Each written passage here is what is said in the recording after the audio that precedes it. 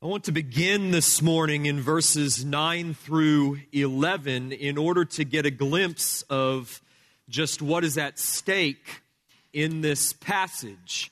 Beginning in verse 9, Paul writes, "You, however, are not in the flesh, but in the Spirit, if, in fact, the Spirit of God dwells in you. Anyone who does not have the Spirit of Christ does not belong to him. But if Christ is in you, although the body is dead because of sin, the Spirit is life because of righteousness. If the Spirit of him who raised Jesus from the dead dwells in you, he who raised Christ Jesus from the dead will also give life to your mortal bodies through his Spirit who dwells in you." A lot rides on whether or not you're included in those phrases that begin with the word if.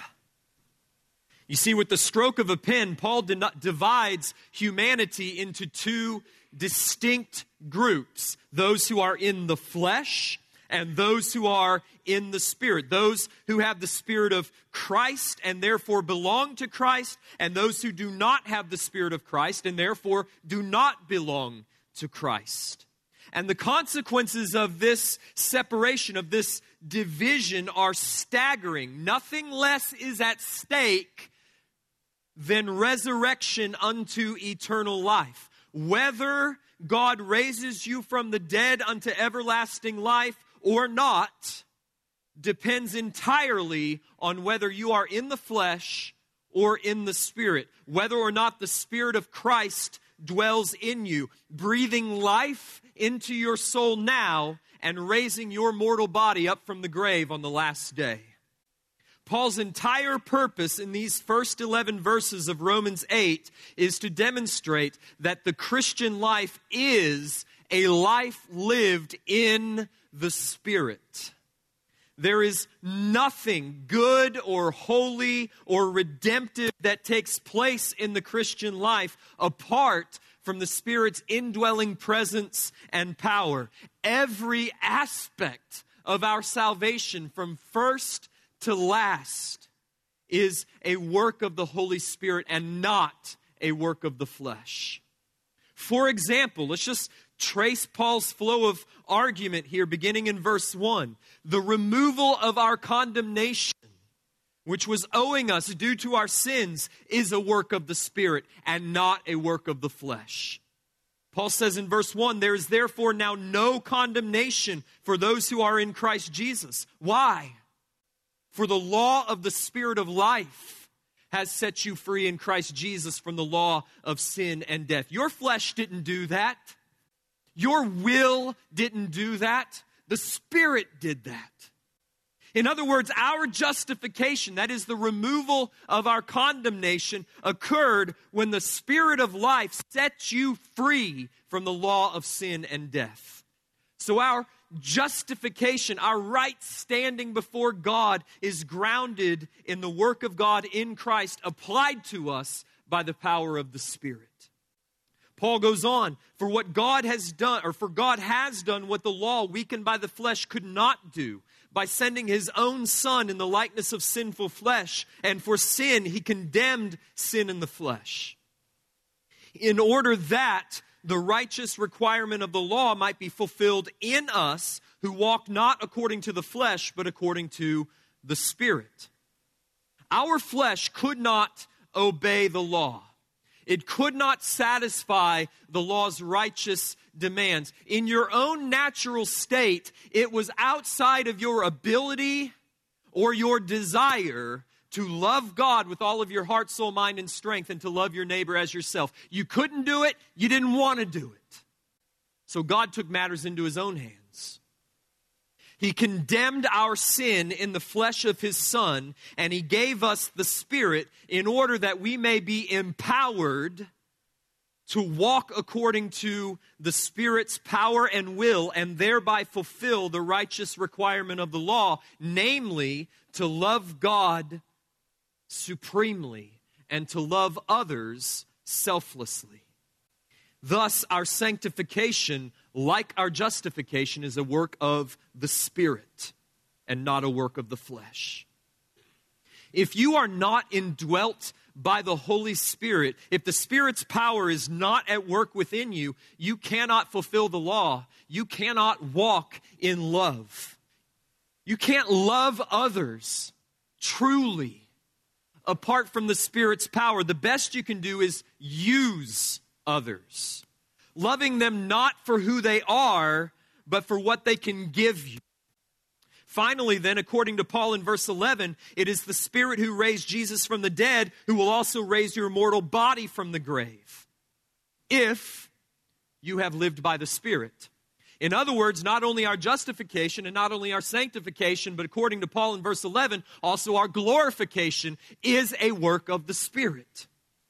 So the obvious question just screaming at us out of verses 1 to 11 with all of those ifs, if you walk according to the Spirit, if the Spirit of God dwells in you, if Christ is in you, the question screaming at us is that true of me? Am I in the flesh or am I in the Spirit? Does the Spirit of God dwell in me? And how might I know? Well, that's what verses 5 through 8 are for.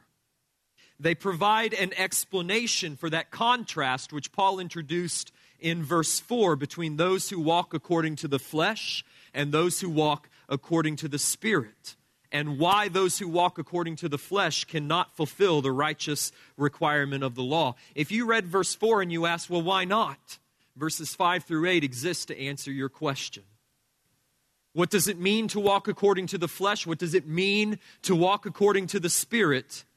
And this time, you don't need me to remind you of the relevance, the importance of examining yourself with regard to this question, because Paul then continues right on in verses 9 through 11 to stake your eternal salvation, justification, sanctification, resurrection, glorification. He stakes it all on whether or not the Holy Spirit dwells in your soul. So we've got to get this answer right. Perhaps it would help us to begin by defining our terms. What does Paul mean by the flesh? Well, flesh, as Paul is using it here in Romans 8, has nothing to do with your physical body. That's not what he's talking about. Rather, it is your fallen human nature which you inherited from Adam. According to John Murray, it is human nature as controlled and directed by sin. In other words, the flesh that Paul speaks of in Romans 8 is not something you can see. It's not something you can touch. It's not something you can isolate under a microscope. It's not something you can locate on a chart of human anatomy. It's metaphysical, like mind or soul. But though you cannot see it and you cannot touch it, you cannot either deny its reality. What is it that makes a toddler defiant? Surely you're not teaching them to be so. What is it that makes a child selfish? That's my toy. What is it that makes us deceitful, self-centered, lustful, proud, arrogant, treacherous, gluttonous, evil? It's the flesh. The flesh is our soul, corrupted, infected, diseased, controlled by inordinate desires. That is, desires that are out of order, out of control. Luther's favorite description was that of the flesh is that it is the soul deeply curved in on itself. In other words, the soul he envisioned as being like a flower. It's designed, created by God to open up towards God, right? Instead, because of the fall, it curves in on itself. Like a child with severe scoliosis cannot stand up straight, so a soul that is bent by sin cannot desire rightly. It has curved or bent desires, not straight desires. When Adam, whose soul was created straight and upright, chose to turn away from God, it's as if his soul slipped a disc and he was permanently bent, just wrenched out of shape. And from that time forward, all who are born in Adam, that's all of us, inherit that bent nature, the flesh. Well, what is the Spirit? Well, Paul is not here speaking in terms of the human soul or the human spirit when he sets up this contrast in verses 5 through 8. He's not talking about that metaphysical component of our existence that thinks and feels and reasons. He's referring to the third person of the Trinity. It should be a capital S in your Bibles. He's referring to the Holy Spirit who regenerates and indwells and begins to unbend the human soul. So to be in the Spirit, verse 9a, to have the Spirit of God dwell in you, verse 9b, to have the Spirit of Christ, verse 9c, to have Christ in you, verse 10, to have the Spirit of Him who raised Jesus from the dead dwell in you, all refers to the same reality.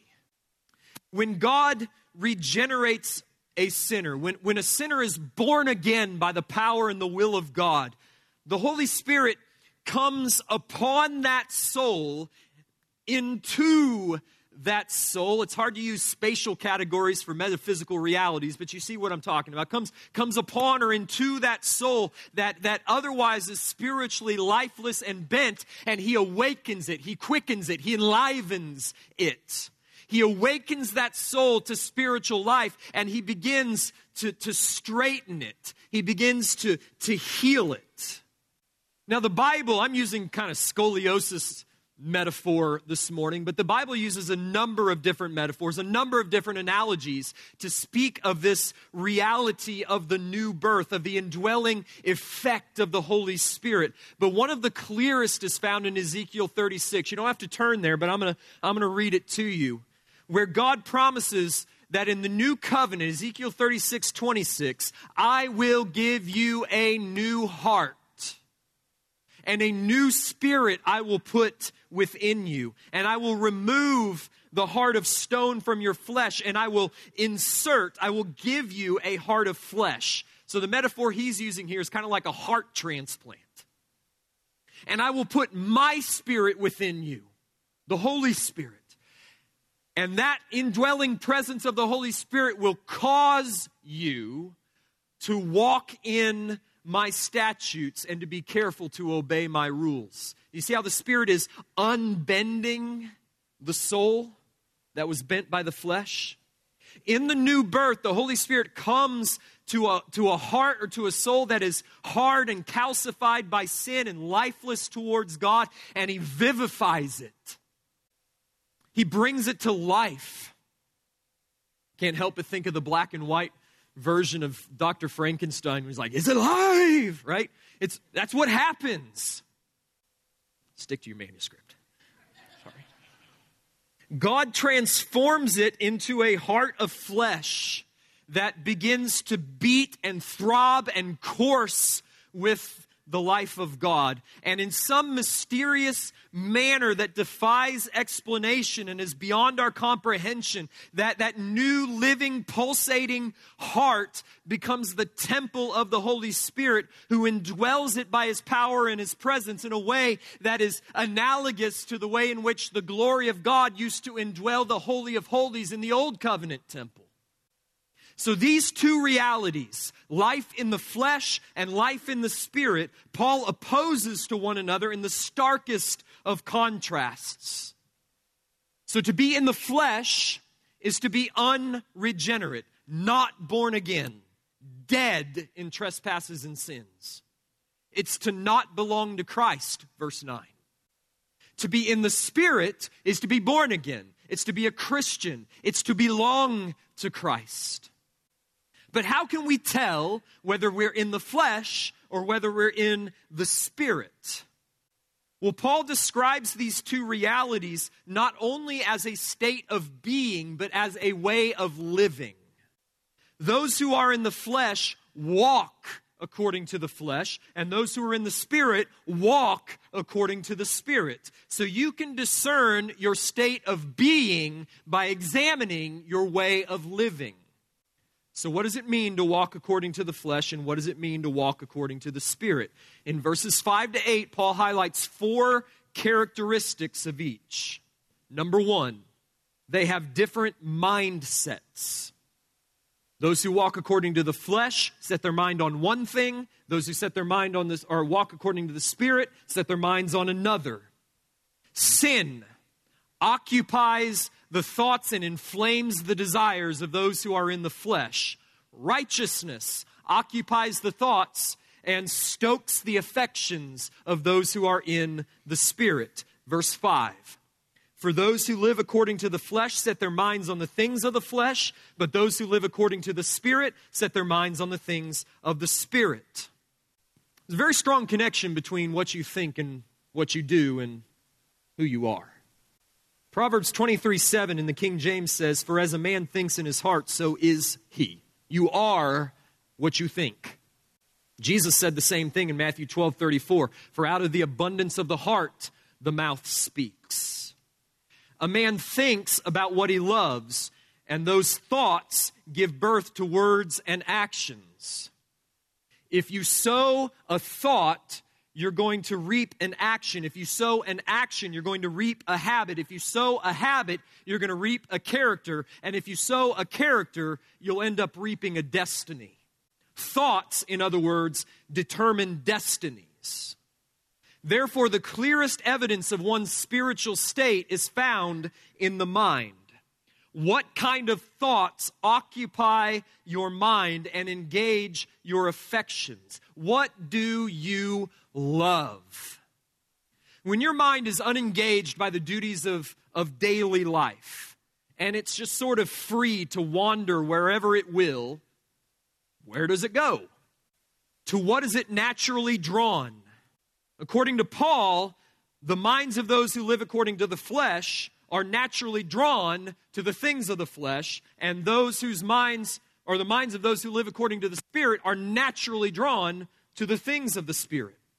So what are the things of the flesh and what are the things of the Spirit? Well, here I think we're helped by Galatians 5, and here I am going to have you turn with me. Just 3 books over in the New Testament. So head to the right in the New Testament, about 25 pages or so, to Galatians chapter 5. And I want you to look with me at verses 19 to 24. It's a very similar passage to the present one in Romans chapter 8. And Paul's going to help us wrap our minds around what are fleshly loves and what are spiritual loves. What are fleshly fruits and what are spiritual fruits. Starting in verse 19 of Galatians chapter 5, Paul says, "Now the works of the flesh are evident." Let me paraphrase that. It's not hard to make this differentiation. It's clear. Sexual immorality, impurity, sensuality, idolatry, sorcery, enmity, strife, jealousy, fits of anger, rivalries, dissensions, divisions, envy, drunkenness, orgies, and things like these.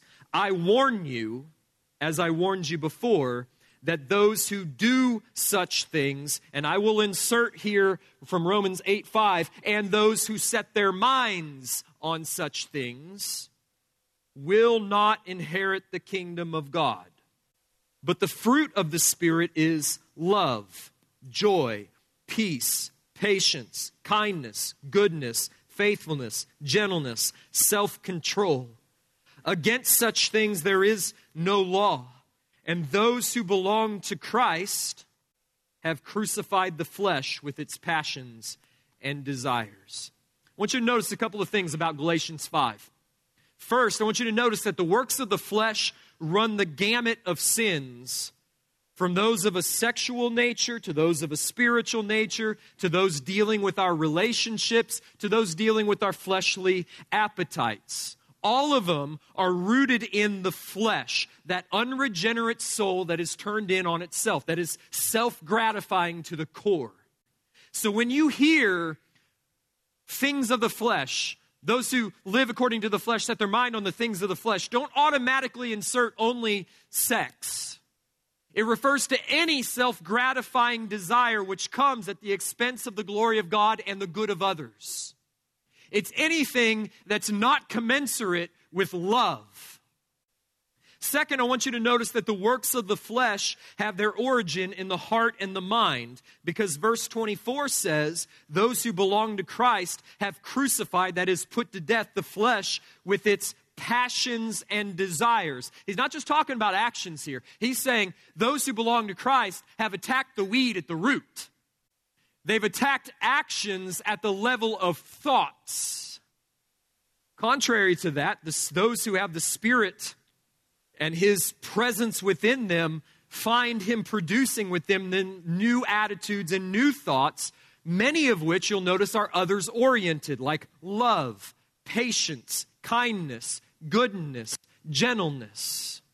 This is one of the reasons why the best way to determine whether you're in the flesh or whether you're in the Spirit is to get around people and see if you love them, if you're patient towards them, if you're kind to them, if you're good to them. In Philippians 4:8, Paul again speaks to what occupies the mind. Finally, brothers, whatever is true, whatever is honorable, whatever is just, whatever is pure, whatever is lovely, whatever is commendable, if there is any excellence, if there is anything worthy of praise, think about these things. In other words, those who live according to the Spirit set their minds on things that are good and true and beautiful. Consequently, because thoughts determine destinies, their lives become good and true and beautiful. So they have different mindsets, which brings me to the second characteristic that differentiates those who are in the flesh from those who are in the Spirit. Their respective lives give off two totally different aromas. Verse 6, for to set the mind on the flesh is death, but to set the mind on the Spirit is life and peace. Now, why do I use the word aroma? Well, I want you to notice that Paul does not say that the mind that is set on the flesh leads to death, or that the mind that is set on the Spirit leads to life and peace. Rather, he says the mind that is set on the flesh is death, and the mind that is set on the Spirit is life and peace. In other words, I don't think he's here yet talking about eternal destinies. I think he's talking about the immediate effect of such a life. I think a good way to translate this sentence might be to turn those nouns into adverbs and have something like this. The mind that is set on the flesh is deadly, and the mind that is set on the Spirit is life-giving and peaceful. I think that captures Paul's point. And that's what made me think of 2 Corinthians 2:14-16. It's another passage where Paul speaks of the effect of the lives of believers on those around them. He says believers give off a distinctive aroma. Their lives have an aromatic quality that some find wonderful and some find noxious.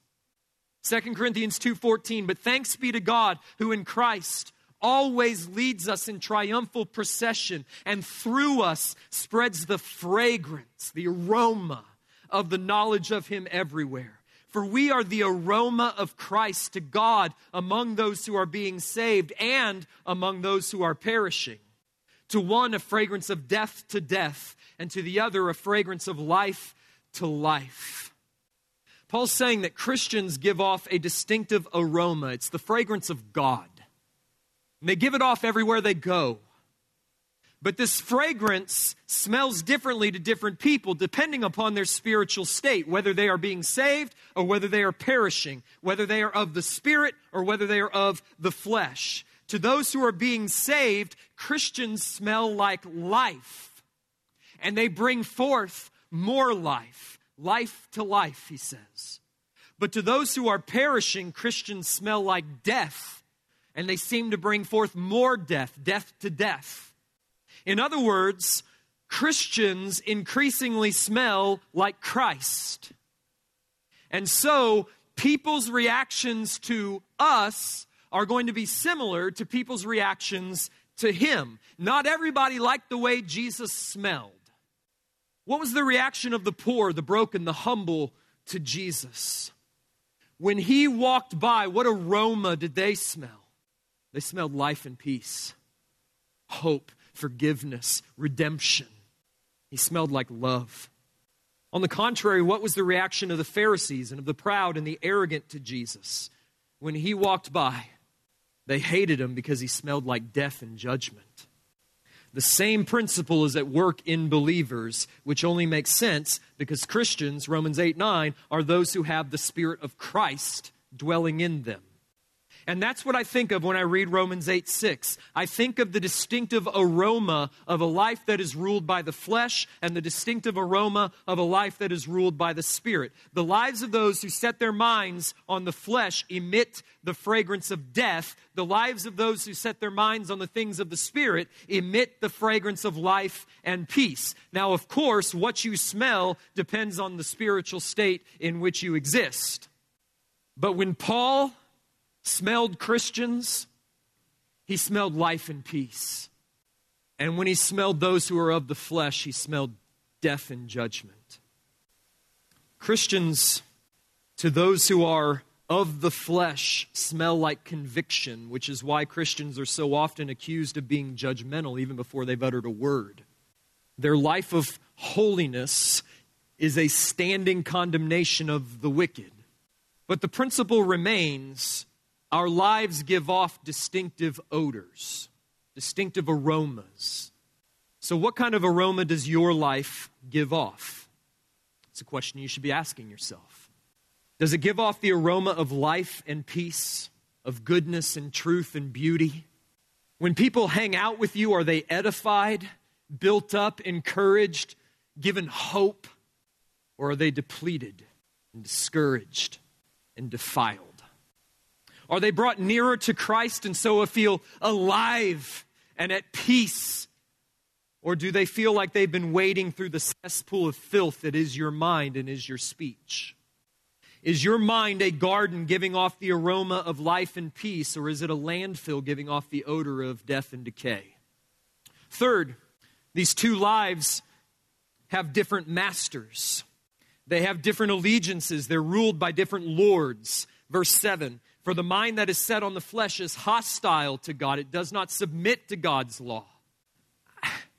I don't think most Christians believe that statement, frankly. Paul here unequivocally states that the mind that is set on the flesh, all right, we're talking about an unregenerate, unbelieving, non-Christian, is in a state of hostility towards God. Such a person resents God's rule, rejects his rule, and actively rebels against God's rule.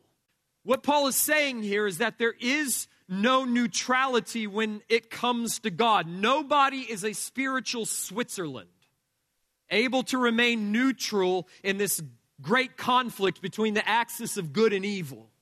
Jesus famously stated it like this in Matthew 12:30, whoever's not with me is against me, and whoever does not gather with me scatters. And didn't that mentality just undergird his entire ministry? Jesus permitted no fans, only followers.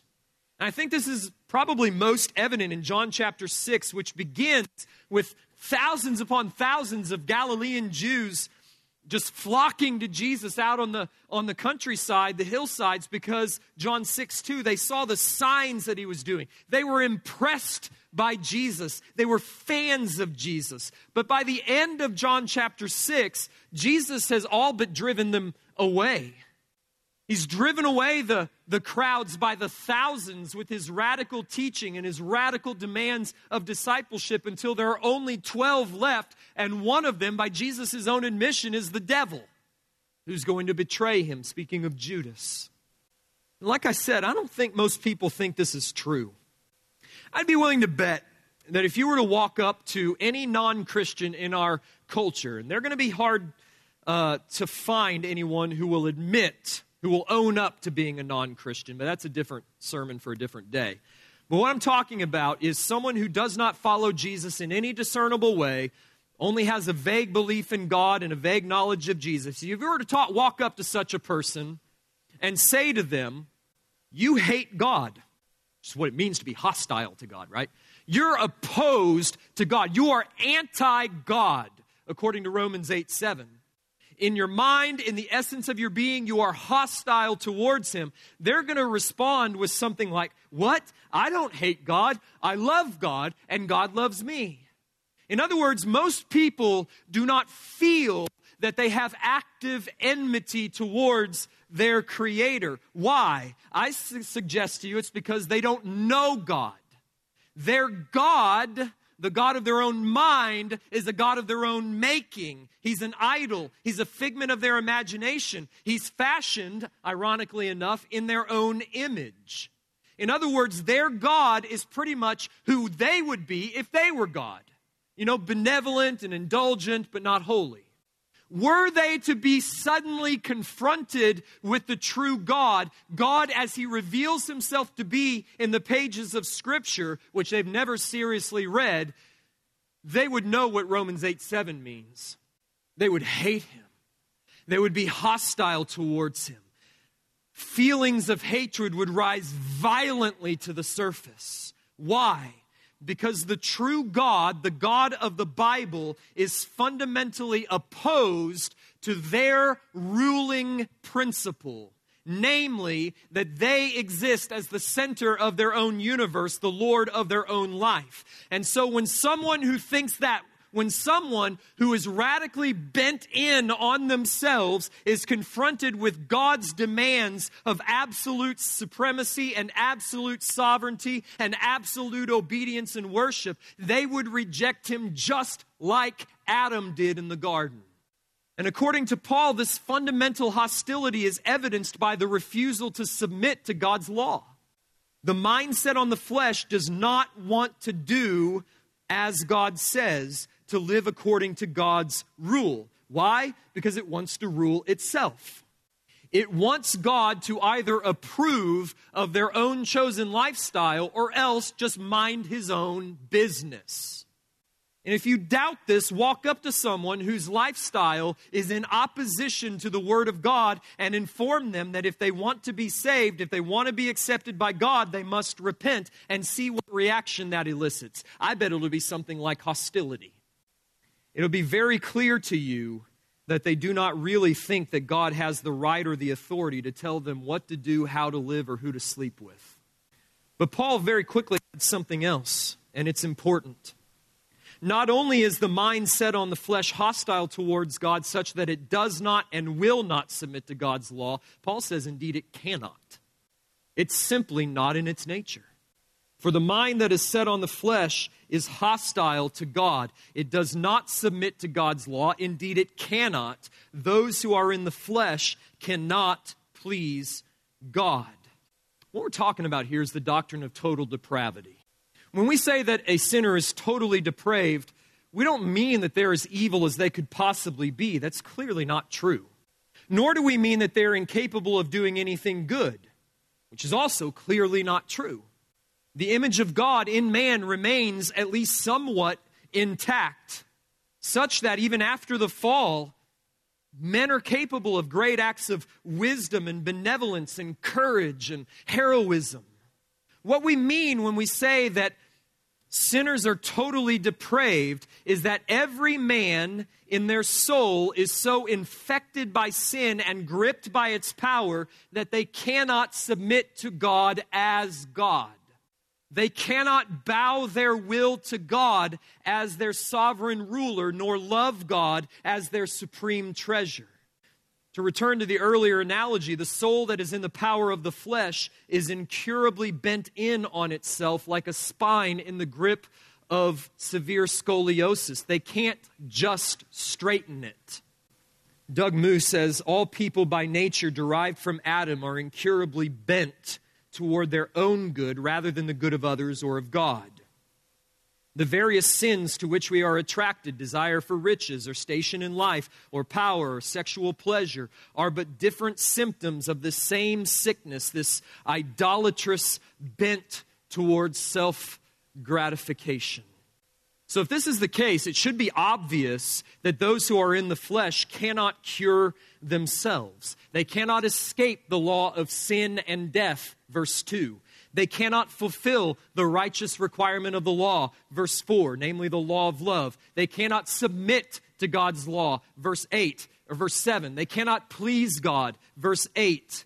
If they are to be healed then, if they are to be saved, it's got to come from entirely outside of them. the law of the Spirit of life in Christ Jesus must set them free from the law of sin and death. I want you to remember this point. Maybe underline verse 8 in your Bibles, because it's this truth which explains why salvation must depend upon the election of God rather than the supposedly free will of man. Surely verses 7 and 8 show us that if salvation had been left to our own choice, none of us would have submitted to God. Indeed, we could not. We are only free to do what is in our nature to do, and it is not in the nature of sinful men to submit to God, says the apostle in verse 8. What we need first is a change of nature. We need to be set free by the law of the Spirit of life from the law of sin and death. Only then can we submit to God as our sovereign ruler and love God as our supreme treasure. So verses 5 to 8 explain why those who walk according to the flesh cannot fulfill the righteous requirement of the law, while those who walk according to the Spirit can, and in fact do. Those who are in the flesh have neither the inclination nor the ability to love God supremely or to love others sacrificially and selflessly. Those who are in the Spirit do have that ability. Christians do. And so Paul ends this passage by making it plain that to be a Christian is to be indwelt by the Spirit. Verse 9. You, however, are not in the flesh, but in the Spirit, if in fact the Spirit of God dwells in you. Anyone who does not have the Spirit of Christ does not belong to him. I'm going to take those words spoken to the Romans and I'm going to turn them around and speak them to you. You, First Baptist Nixa, you visitors, friends, guests, you are not in the flesh, you're in the Spirit. You can please God. You can keep His law. You can fulfill its righteous requirements. You can love others selflessly and sacrificially. You can love God supremely. You can submit to God as your sovereign ruler and love Him as your supreme treasure. You can, if the Spirit of Christ dwells in you. So does He? Well, let me ask you 4 questions. Are your thoughts occupied by spiritual things or by fleshly things? Does your life give off the aroma of life and peace or death and decay? Do you love God and desire to have fellowship with Him? Or when confronted by the God of Scripture, are you repulsed by Him? Is your life submitted to the rule and reign of Christ, exercised through His Word? Now, the work of the indwelling Spirit does not take place all at once. You're going to look at those 4 questions, and if you're a Christian, you're going to say this, something like this. Yes, maybe, not very much. In other words, there's going to be a sense in which you're going to look at those, and there's going to be something within you that says, I see that.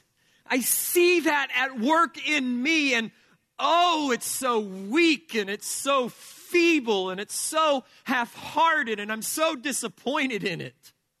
And the reason why that is because the indwelling Spirit, by His own sovereign wisdom, has determined to transform you bit by bit throughout the remaining course of your life.